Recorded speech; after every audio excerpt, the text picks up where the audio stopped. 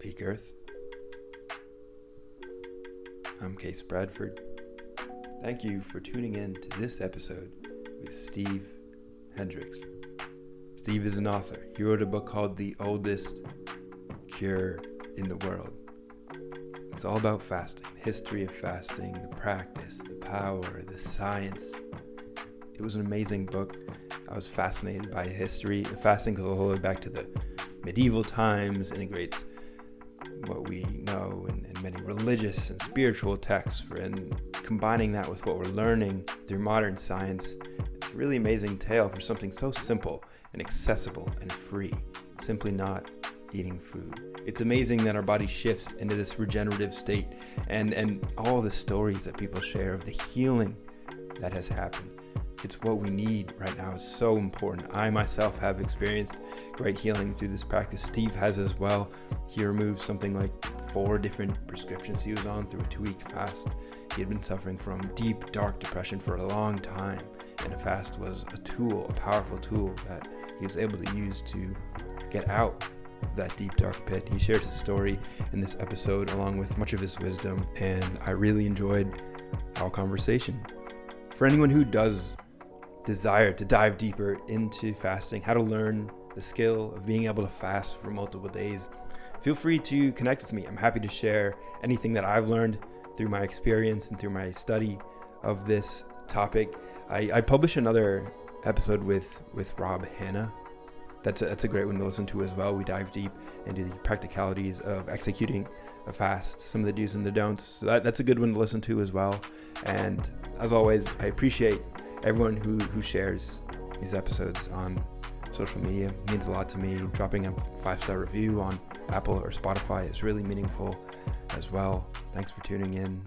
Here is Steve Hendricks. All right, I'm here today with Steve Hendricks. How are you today? I'm doing great, Case. Thanks for having me.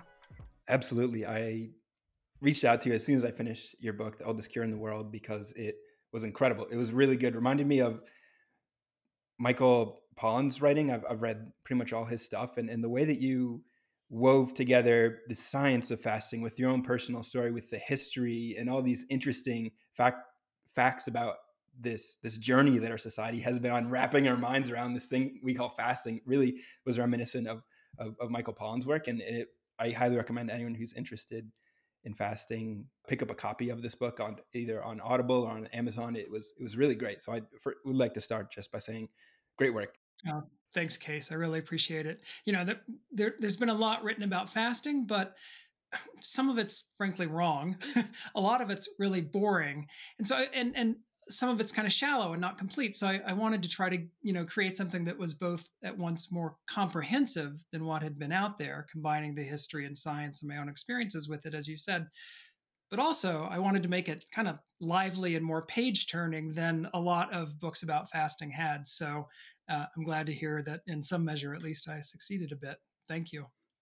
Absolutely. Yeah, I've read 7 or 8 of different books about fasting, and a lot of them do, as you said, come off kind of unapproachable or uninteresting. And the history of fasting was really fascinating to me as we think about this thing where it's just, well, we're not eating, and then somehow these amazing consequences, or the way I look at it is our body kind of shifts into this new gear at some point. And I'm really curious how you got started just into the fasting journey yourself, and then how did that evolve into a book? Yeah. So, I first came to fasting for a couple of reasons. One of the reasons was a reason a lot of people come to fasting, which is I had started putting on weight. I'd been a distance runner when I was in college. And then after college, I picked up a knee injury playing ultimate frisbee. And that was the end of my long distance running days anyway. And little by little, I was putting on pounds each year, and I just simply wanted to lose weight. And, you don't eat, you lose weight. It's pretty simple, right? But the other reason, the more sustaining reason, and why I've really stuck with fasting over the years, was I was interested in fasting's implications for our health. When I first came to it, I was really interested in what fasting, could it make us live longer? What could it do for our longevity? And I had originally, when I was looking into, well, what's the science say about this? And this was, 20 years ago or more. there really wasn't a lot out there about fasting. There was a lot that had been done on caloric restriction, which is just simply eating fewer calories each day than you ordinarily would, but still getting all your nutrients. In every animal species that it's ever been tested in, it just extends the lifespan just marvelously, and they end up being healthier too. It's not a sickly old agehood. You're disease free, or you have at least fewer diseases than you otherwise would have.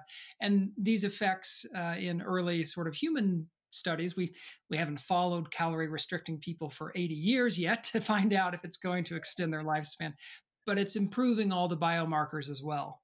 The problem is it is hellishly hard to do. It's just nearly impossible for most mortals to walk around hungry all day long, which is the way I experienced it, certainly. But in learning about caloric restriction, I then learned about fasting. And, the irony there, of course, is it's the ultimate in caloric restriction, right? 0 calories. On the other hand, your hunger is suppressed because when you burn your fat, the fat's broken down into these ketone bodies, which we use for fuel, and those ketones suppress the hunger hormones. So I thought, well, aha, this is just a wonderful, a wonderful thing that you can, not eat whatsoever, not be hungry, and still gain many of these health benefits that are initiated when we give our body a break from eating and when we go without calories. So that's how I got into it originally. And then about 10 years ago, I first started writing about fasting in an article that I wrote for Harper's Magazine at a time when that was sort of just kind of on the front edge of this boom in fasting that we've seen in the last 5 or 10 years. And it was kind of a miracle that Harper's even took that article, because everywhere else that I pitched the article to just kind of looked at me like I was quackish. I was selling snake oil. But I wrote about that, and ever since then, I have been dabbling in fasting and dabbling in the writing about fasting. And I ended up writing the book now because I finally thought that we had the history of fasting has always been there, but we didn't really have enough science of fasting, I thought, to make a compelling story. It's certainly not 10 years ago. A compelling magazine article, sure. A compelling book, length, in-depth, that amount of science. I really wasn't seeing that. But the science has just blossomed in the last decade in the most beautiful way. And I thought, well, there's enough here to write a good book about, I hope. And then also my own experiences in fasting had grown. So that's how it all came together. Beautiful. And it is something I look at similar to like meditation, where it was kind of looked at as kind of fringe and nonsensical not too long ago. And now there's a ton of solid science promoting the benefits of meditation, and it's really blossomed, and fasting is right on its heels, and they're both pretty similar in some weird ways, where meditation is like pause your mind and fasting is like pause your digestive system, and some amazing magic will happen. Yeah, and throughout history, people who have fasted, originally fasting was done pretty much all over the world as what we would think of now as religion, for religious purposes rather than for health purposes. The ancient mind, most ancient peoples didn't segregate, body and mind and soul the way that we do today. So they wouldn't have quite, used that wording, but that's basically what they were doing. They were fasting for religious purposes. And what they found was exactly what you're talking about, which is that the as we fast, there are physiological changes. Our blood pressure will drop, our heart rate will slow down, probably our brain waves are changing, and so on. This becomes very conducive to meditation. So you do find meditation and fasting throughout history quite often traveling on the same path, being used for mutually reinforcing purposes. So yeah, this is nothing new, so to speak. Yeah, it is fascinating how you bring up the links with religion and fasting. Do you practice any sort of religion yourself? I do not. I am an atheist and have no spiritual life in the sense of what traditional religion would regard as a spiritual life. I do meditate, but I would call that more a psychological or emotional practice than a religious practice. I do feel a very strong affinity with the teachings of Buddhism, because I find that but it's more almost from a scientific perspective, because they have, almost a scientific take on, here are the teachings. We're not telling you absolutely have to do these. Why don't you apply them and see if they work in your own life? And if they don't, throw them out or modify them as you will. It's a very sort of thoughtful look rather than a dogmatic look at things. So some people, when I tell people that, they say, "Oh, well, that's a spiritual life," and I'm like, "Well, I don't believe in a spirit, so I wouldn't call it that myself. If that makes more sense to you, then go for it. I would call it a psychological and emotional practice." We have similar paths then, and it's fascinating if we sort of like dial back our understanding of religion and health and spirituality. They kind of all converge in even science, right? Science, religion, it was all sort of kind of the same thing way back when, where we have this kernel of this idea. Like, seems like a lot of early religious practices were sort of around health and kind of understanding just like evil spirits and not, knowing that a lot of these things were caused by. And then, so it would make sense that fasting would be part of early religious practice because they would have noticed a benefit on health and vitality. And then it would have been, incorporated. And then at some point over time, it got, lumped in with sort of what we see as religion. And then we've got sort of this other approach for science. And somehow these things got split off, back in time, and fasting kind of went maybe in the wrong direction, but it's kind of coming back down, and we're trying to find a place for it. It's fascinating to look at the way that we kind of view all these things. Yeah, you see when you look through the history of fasting, these weird sort of intersections, and it seems to be mostly the intersection between health and religion. It seems to be, and science, that people just sort of stumbled onto discoveries. They would be, fasting for whatever religious purpose. And then they might notice, this is speculation, they might notice that their headache went away, or they had a fever and 2 days later it went away, whereas everyone else in their family was still suffering from the fever 6 days later. But without a scientific method, until we reached the age of reason in the 16th, 17th century or so, there was no way of synthesizing all these various strands of information in a way that would be lasting. So you would find these little discoveries about how fasting worked here and there, starting about, 2,500 years ago or so. And they would pop up and people would adopt them maybe for even as long as a century or two, and then they would just disappear and go away. It wasn't until recently that we really began to figure out scientifically why fasting is doing what it's doing. Yeah, it is an amazing sort of process. And I know personally that there are some ancient Greek concepts that come to mind. One is this idea called viriditas. It's this, healing force. When we see a cut in our finger and it heals up, that's viriditas in action, right? It's this force of nature that our body has instilled that just is a healing power. It's a force of nature. And when we fast, we're able to sort of tap into that on an internal level. Although we're not seeing it, it's not as obvious as a cut healing. It's happening at a deep level. Our digestive system is sort of being reformed, and this at a cellular level, some of the garbage is being cleaned out and sent away from autophagy, which was a Nobel Prize winning discovery in the 2000s, right? Like a fairly recent sort of discovery. Yeah, the idea that you're hitting on, that the body wants to heal itself, is something that medicine has struggled to accept, and I think still doesn't fully accept. It's really rather incredible, and it's exactly as you say. Every doctor in the world will accept that. If you get a cut on your finger and you just leave it alone and don't let it get infected and let it scar over, it will scar over and heal itself. To tell them that an analogous process is going on inside your body when we get sick. If we stop eating, sometimes fasting's not a cure-all. It's not going to cure every disease. It's not going to, cure your, breast cancer or prostate cancer or whatever. But sometimes, with a great many diseases, it can reverse them partly or even entirely and cure them. That has been something that doctors have had an extremely hard time accepting for, more than 2,000 years. And it's understandable. It's on the one hand very condemnable. It's not understandable, but you do understand where it's coming from. Doctors have all this training. They're taught to go, and we are going to be the heroes of the story who come in and save this poor person from disease. And if you tell them, hey, if you just back off and let their body try to heal itself with certain conditions, it will actually do a better job than whatever your intervention is going to do. And that was certainly the case throughout history. I mean, up until I'd say the middle of the 19th century, most scholars would say medicine did more harm than good. And then for another 50 to 75 years, it was about a 50-50 battle as to when you went to a doctor, whether they were going to do you more good or more harm.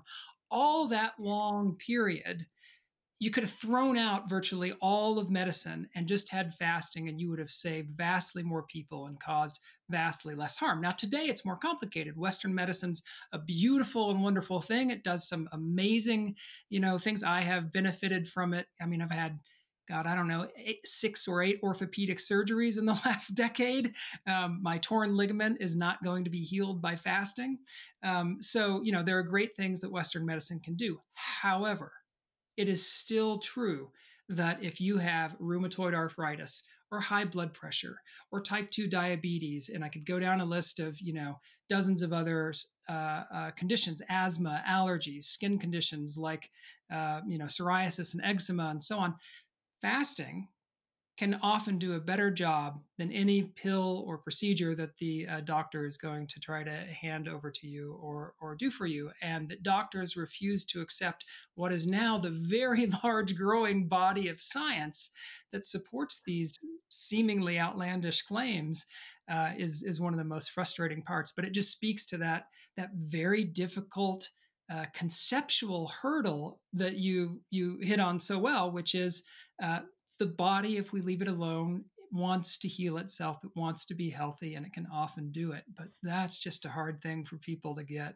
And it's such a beautiful and empowering message once you really wrap your mind around it. And especially once you have a firsthand experience of it, it's so amazing. It's so needed in our society right now. There are so many people suffering from every kind of health ailment imaginable, but just even in America, a first world country, where our primary challenge is really with just an overabundance of food, which is just, the solution is simple. It's not easy to learn how to do a multi-day fast or to really get a sense of mastery on the skill of fasting, but it's simple.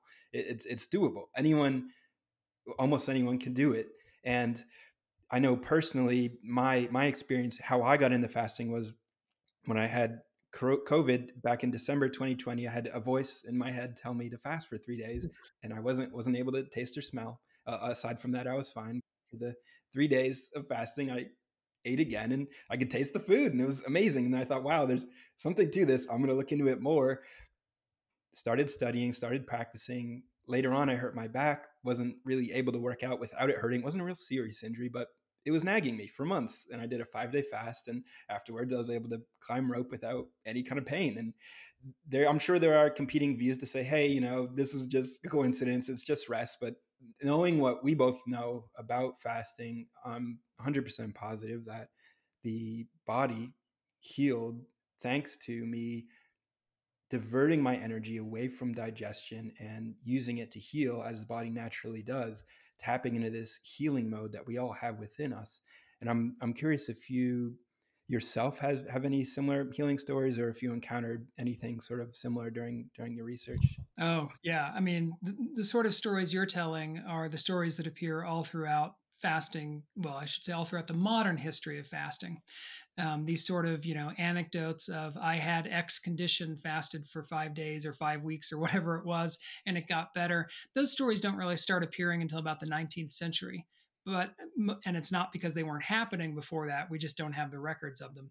And there wasn't sort of a kind of scientific mind to record these sort of case studies in a way that makes sense to us today. However, for the last 200 years, and certainly the last 100 years or so, stories after stories after stories, like the ones that you're telling, are all throughout the history of fasting. When you look at the writings of fasting doctors and the testimonials of their patients, so it's just overwhelming, the number of these stories.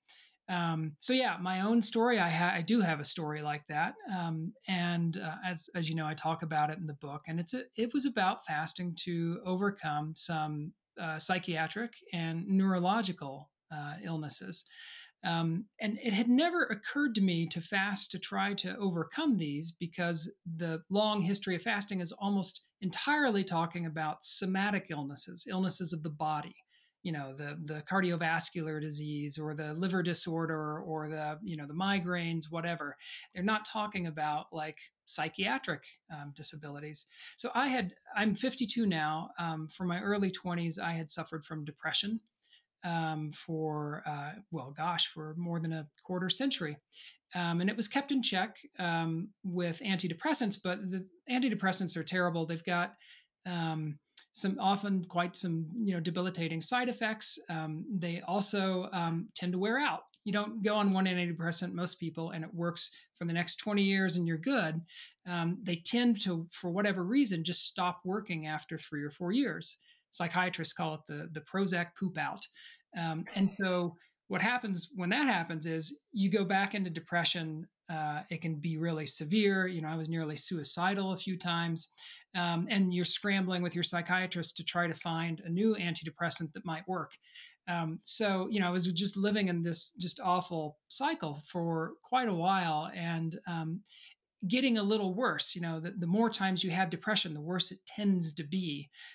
So it just felt like I was on a really downward spiral. And then I won't, bore you with all my other conditions, but I had these other conditions. A couple of them were just rare disorders. And the most interesting one, I think, was called idiopathic hypersomnia. Hypersomnia just means you're exhausted all the time. You want to sleep all the time. But the hell of it is that when you do sleep, it's not restorative. Idiopathic means the scientists and doctors do not know what caused it. They don't have a cure for it. Some poor people with this disease are sleeping 20 hours a day. They wake up, and in the 4 hours that they're awake, they're stumbling around like the rest of us feel in those 30 seconds before you go to sleep at night, where you just need toothpicks to prop your eyes open. That's their life. Mine wasn't that severe, but it was severe, and it was getting worse with each year. I could not, try it, feeling that feeling you feel 30 seconds before you fall asleep at night. Try being a parent to a 12-year-old when you're doing that. Try being a good husband or wife. Try being a good friend. Try being a good worker. My writing ground to a halt, my career ground to a halt. I could feel my mind almost, this is going to sound hyperbolic, but disintegrating. My memory was getting worse. I was getting depressed more. It was just horrible. And then, and as I say, it never occurred to me to fast for these disorders. But what saved me was about 3 or so years ago now, 4 years ago, I put on too much weight over the holidays. And so in the new year, I decided to fast in order to take off about 15 pounds. I was going to fast a couple of weeks. And within about 3-4 days, my idiopathic hypersomnia just started fading. I started becoming more alert and more awake. And at first, I didn't think a whole lot of it, because with this disease, certainly the way I had it, you might get a good 2 or 3 days here and there, and then have a crappy 2 or 3 weeks, and get another good day or two, and then have a terrible 6 weeks or whatever. So it fluctuated. But what happened was, as the fast went on, I felt better and better and better. And by the time I broke my fast, after 2 weeks, I had spent my first week in, decades without this hypersomnia. And it's a long story that I tell in the book, but the short version is that I changed my diet. So I guess I will go into this, which is that fasting doctors have struggled with this, or they don't struggle anymore, but they used to struggle with the question of, if we fast people and their illness goes away, was maybe there's something about what they were eating that was either causing or at least contributing to the illness? And if so, when we refeed them, what do we need to feed them so that they will not relapse back into their illness? And the vast majority of fasting doctors over the course of history settled on a very heavily plant-based diet. And so I was already vegan, but there are, I wouldn't call myself a healthy vegan. I was eating a lot of processed foods with a lot of oils and added sugars and salts, and I cut all that out of my diet. And when I did that, because I was terrified to break the fast and start eating again and see if my illness would come back. But when I did that, broke the fast, ate a much cleaner, much more pure diet, and the idiopathic hypersomnia just stayed away. And I was emboldened enough after a few weeks to say, well, why don't I try weaning off my antidepressants as well and see how that is? And every time I'd done that in the past, I had crashed within a few months. This has now been 3 years, and I am off every single medication that I used to take.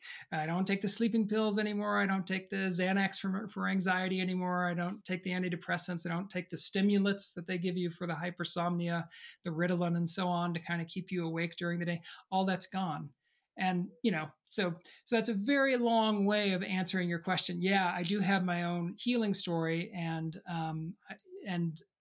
that story motivated me to then go looking into the science of what do we know about what fasting does for mental health and what's going on in the brain. And I found enough, information there to write what I hope is a compelling chapter on that. It's a beautiful story, and I really appreciate you sharing it and going on to then write a book, which I know is a difficult endeavor and challenging, and a very good one at that, which is no easy feat. So it's all really powerful, especially given the state of the world, where I know I've had my own struggles with depression personally, and it's terrifying. I just mixed two words together: terrible and terrifying. It's horrible. It's all, all the bad things. It's kind of just the worst, way to be. And something like 80 to 100 million Americans are probably suffering from that on a pretty regular basis. Just a massive number of our fellow human beings, and we've got this very accessible, free modality, available. So I really do appreciate everything that you're doing and sharing in this realm. And one aspect of this, aside from some of the health benefits that I've really enjoyed while in the process of fasting, is the just good mood, steady energy. Like you mentioned, it just feels great. And the calm clarity was something that I didn't expect, had never really experienced. It was this amazing sort of sense of lightness and just calm, sort of the clarity was the most beautiful part for me. Did you have an experience like that? And it was almost spiritual in a sense. Did you get anything kind of in that realm? Yeah, I mean, I've had that experience before. I mean, I was in the case of this healing fast that I was just talking about. I was so overjoyed with energy, finding myself renewed, that it was less of that calm, meditative, spiritual feeling that you're talking about, and more an exuberance that I hadn't felt in forever. So it was different. However, on other fasts, I have felt exactly what you're talking about. And, as I've said, people throughout history have found that, and that's why fasting has been used in this contemplative, meditative way with religions. It's interesting. There are, I speak of two large fasting clinics in the book that I go and visit and write a few chapters about. And one of them is the True North Health Center in Northern California, which is America's oldest and largest fasting clinic. And the other is the Buchinger Wilhelmi Clinic in Germany. They also have a campus in Spain. They're Europe's largest and one of its oldest fasting clinics. They've been fasting people 100 years. I think they've fasted more than 250,000 patients. Buchinger Wilhelmi and True North have very differing philosophies about some aspects of fasting. And it's interesting to sort of compare and contrast the two. At True North, they're really, for lack of a better word, medicalizing it.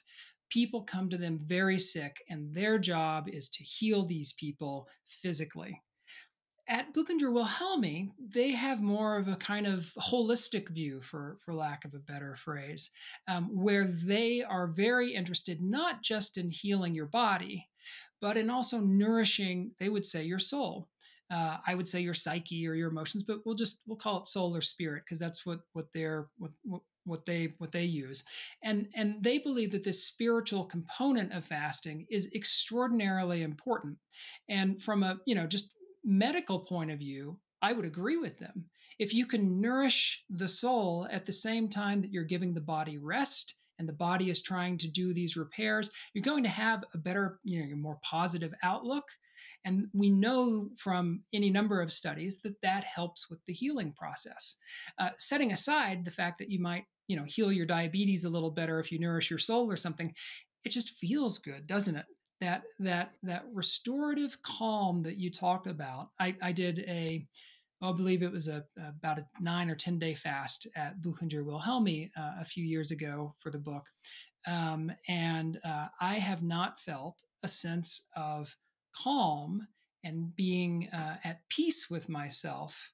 Almost ever in my life I've almost never felt that those feelings that deeply, and I'm absolutely certain it was the combination of the physical changes that fasting was bringing to me, while at the same time being supported with meditation classes or yoga classes, or just the opportunity to lie on my bed there and look out over the gorgeous lake that the clinic sits on.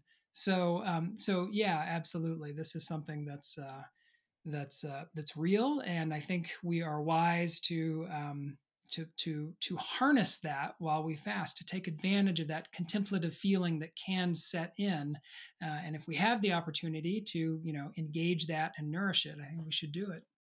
I agree. And it reminds me of one small quote you included in their book from Upton Sinclair. He was saying, "No phase of the experience surprises me more than the activity of my mind. I read and wrote more than I had dared to do years before." And this was a man, you said it was a terrifying thought since he wrote 90 books in 90 years. And you yourself, as a writer and a journalist, do you experience sort of a boost in creativity or your productivity during the times when you are in the experience of fasting?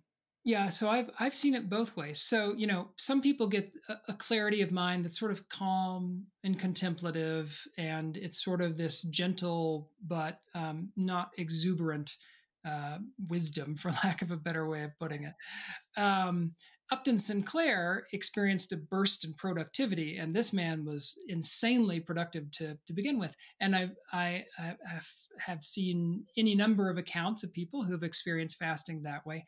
I have also experienced something like that as well. So during that, just to go back to Buchinger Wilhelmi, during that time, I wrote, the better part of one of the chapters of my book, and thought it was just a really good stretch of writing. Quite often when writers have that experience, they go back 3 weeks later, look at what they wrote and find out it's crap. Just you were deluded by the feeling that you were feeling at the time.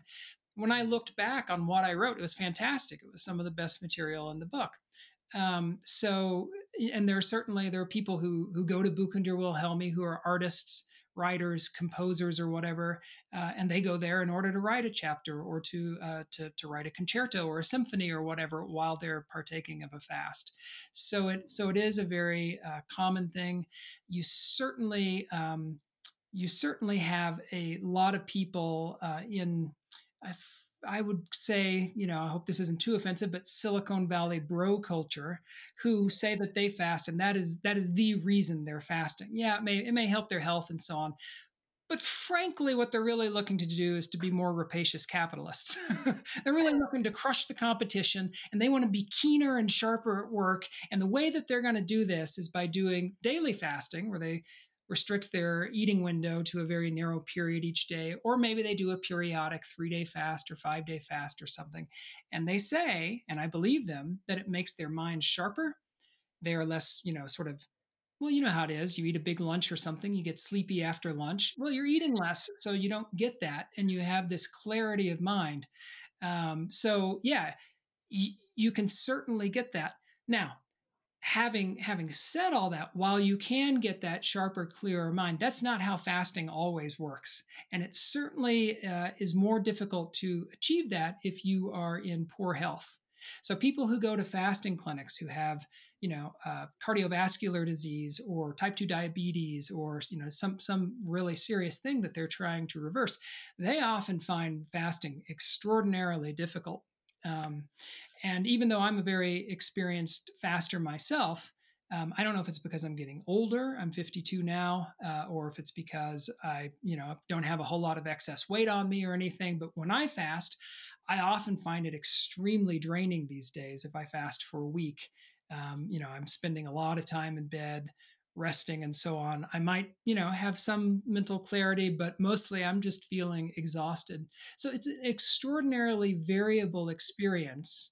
And we don't have great data to say exactly why that is, except that in some people it seems linked to the fact that their body's not very healthy. Um, all that said, the more difficult experiences tend to be with the multi day fasts. People who are doing the daily fasting, narrowing their eating window each day, they tend to feel pretty darn good. Almost whatever health they're in, they tend to improve and have more energy and do better. So that seems fairly consistent anyway. Yeah, it is kind of funny to think about it from that productivity angle, and it does almost remind me of something like a drug or a psychedelic. I know I made a comparison between you and Michael Pollan earlier, and it really did remind me of a recent book by Pollan called How to Change Your Mind, which was all about the psychedelic revolution and how we're tapping back into some of these ancient ancestral plant medicines in a way that previous decades would have scoffed at. Now we're finding, oh my gosh, this is really helpful for depression and for PTSD and for all these conditions, amplifying creativity, productivity. And it really reminded me of fasting and even my own experience with some psychedelics and my own experience with fasting. I do find parallels. One, obviously, coming with a whole suite of health benefits, the other potentially not so much. But that's one of the beauties about fasting, is learning to tap into that. And from an evolutionary angle, we've got, our species where if there was no food, that's not a time to get weaker. It's a time to get stronger and sort of amplify, because we're going to need to find food. Like, this is, the essence of survival now. So it's a really beautiful sort of process and practice to weave into life. Yeah, I've heard other people say similar things who have experimented with therapeutic psychedelics, that there are similarities between where your mind goes um, on both those states. And I've never done psychedelics myself, so I don't have any personal experience to speak of. I'm curious about them. I would be very interested in trying that with a good psychedelic therapist at some point and seeing what it's like. But yeah, I don't think it's a coincidence, because I think with psychedelics, with fasting, and with meditation, there is at least the possibility in each of those of accessing a part of the brain that we are normally just so busy in our daily lives with, we've just ignored or we've just shut off. And there were cultures throughout, for all of recorded history, we know that there were cultures who, in different ways, usually in some form of meditation or religious practice, but quite often, particularly in South America, for example, with actual psychedelics and so on, trying to access that part of the brain. Now, they thought it was a portal to the divine. They were, looking to go, closer to God, or their view of the spirit world, or whatever it was. But it was a similar, you get the feeling, it was a similar sort of benefit or need that drove it, and a benefit that they got from it, that kept them doing it year after year after year for hundreds or even thousands of years. It's a powerful ability to be able to step out of your sort of daily brain for I don't know exactly what we would call it, but let's call it the daily brain, and step into this more sort of less accessed brain. And the most skilled meditators can do that. They can just flick a switch, right? They don't need the crutch of a fast or the crutch of a psychedelic or something to do it. They can just do it because they're so skilled at it. But I think my understanding is psychedelics can take you places that meditation can't even begin to touch, and that's truly one of the most interesting aspects about them, I think. So yeah, interesting.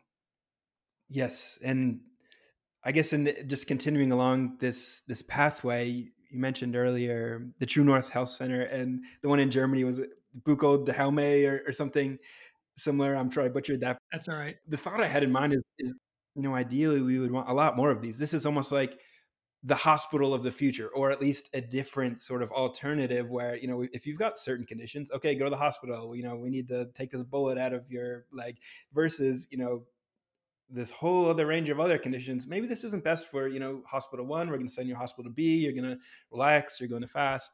Do you see some sort of potential sort of, future where that's the way our society sets up medical care? Yeah, I mean, the potential's long been there, right?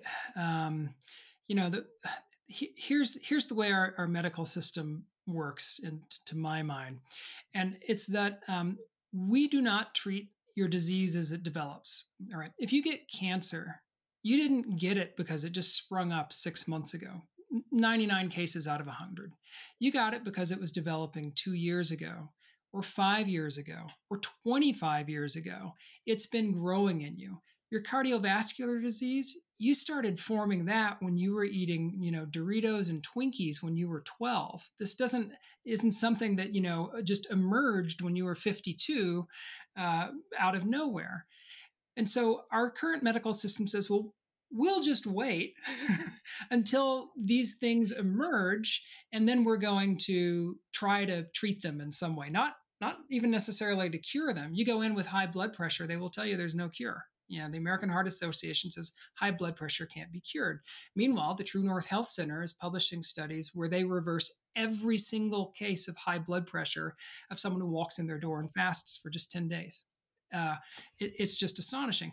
But that is because we have set up our system so that we make money when we cure people. We don't make money. How does a doctor make money? By preventing disease.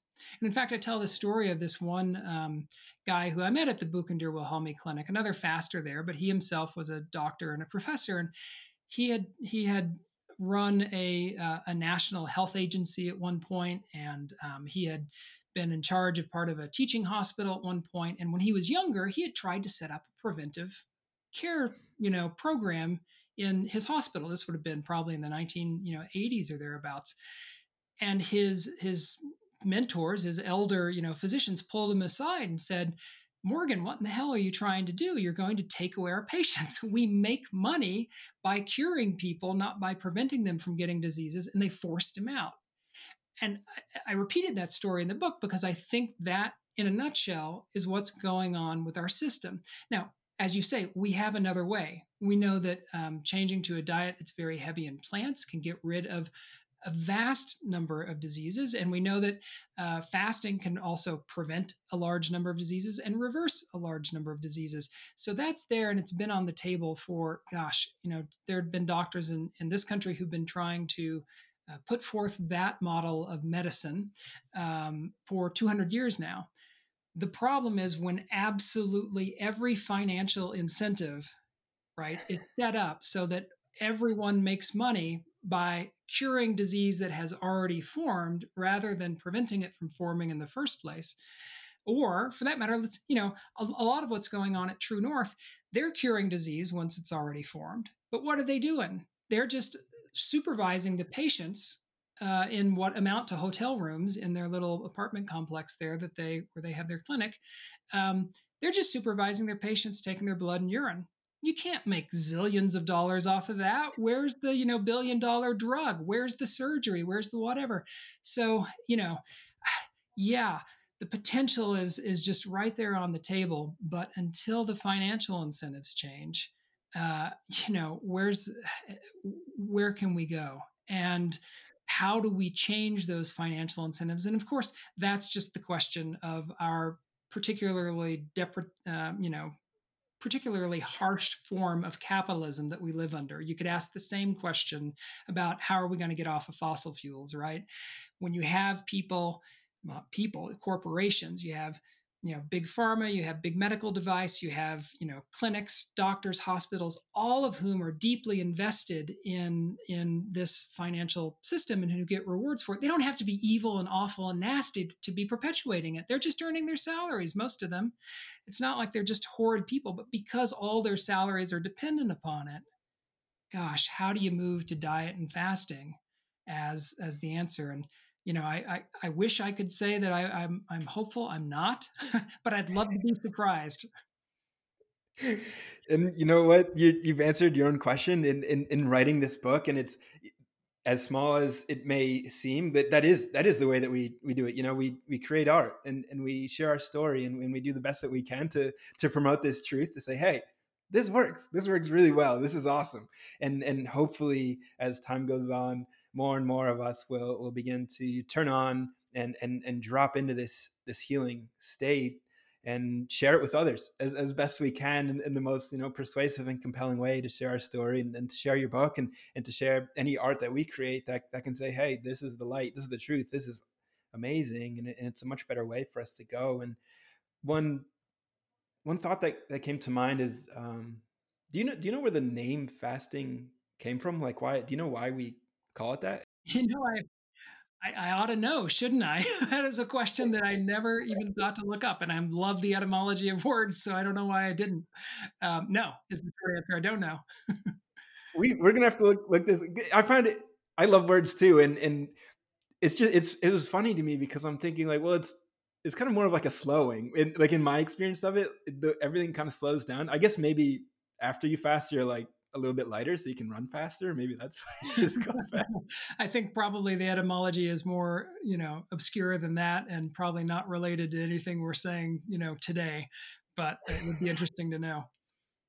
Yeah, the other part of this is, I'm trying to, just as a creative exercise, kind of think of a new way to frame it, like something new to call it, especially the longer fast, to make it, because I do see it as a way of amplifying, of elevating, of sort of activating, and just finding some new way to, like, name it and frame it for people, so I can get a better grip of understanding. Because almost everybody, when I tell them about it, they have like an adverse reaction to it, like, oh no, like, if I skip one meal, I get cranky, but let alone 20 meals in a row, I would be a mess. And maybe, but also maybe not, maybe you could get off some of the medications that you're taking, maybe you could heal this thing that's been bothering you for months and months. And it's, yeah.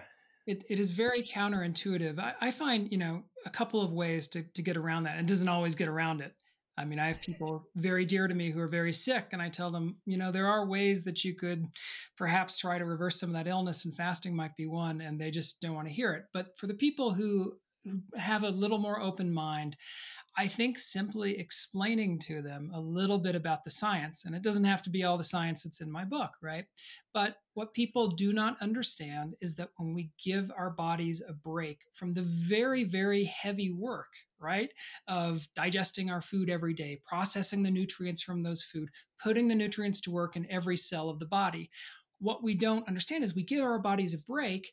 Evolution has equipped them with a mechanism, this glorious mechanism, where they don't just sit around idle doing nothing.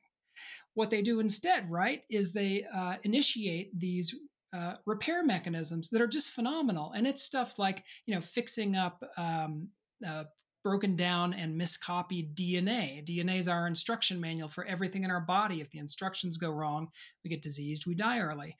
It's increasing, you mentioned autophagy earlier, this process of recycling worn out, broken down cellular parts, and breaking them further down into their constituent components and sending them on to become healthy new fresh organelles in other cells, and so on. All these processes that go on are just, I think, truly amazing, and we know that they will spare us disease, and maybe even in some cases reverse some diseases if we are already diseased. And when people learn about that, they say, oh, maybe this fasting thing isn't so crazy after all, right?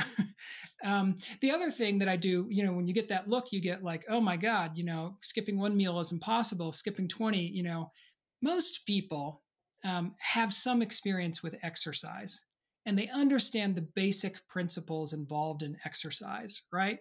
And that's that, look, if you have never gone for a run before, going for a jog around the block is going to seem impossible. So I tell them fasting is the same way. Just go, skip a meal. That's like walking around the block. What you will find is the same thing. You walk around the block today, you do it again 3 days from now, you do it again 2 days after that. Eventually, you'll be jogging around the block, and then you'll be jogging 2 blocks. And then, maybe 6 months down the road, you're jogging 3 miles. And by the end of the year, you're running a 10K. And if I'd said to you, you want to go out and run a 10K? the year before, you would have said, absolutely not. That's insane. That's crazy. It's painful. It's, et cetera, et cetera. Fasting is the exact same way. Once your body gets used to being able to do a bit of it, it becomes very adept at it.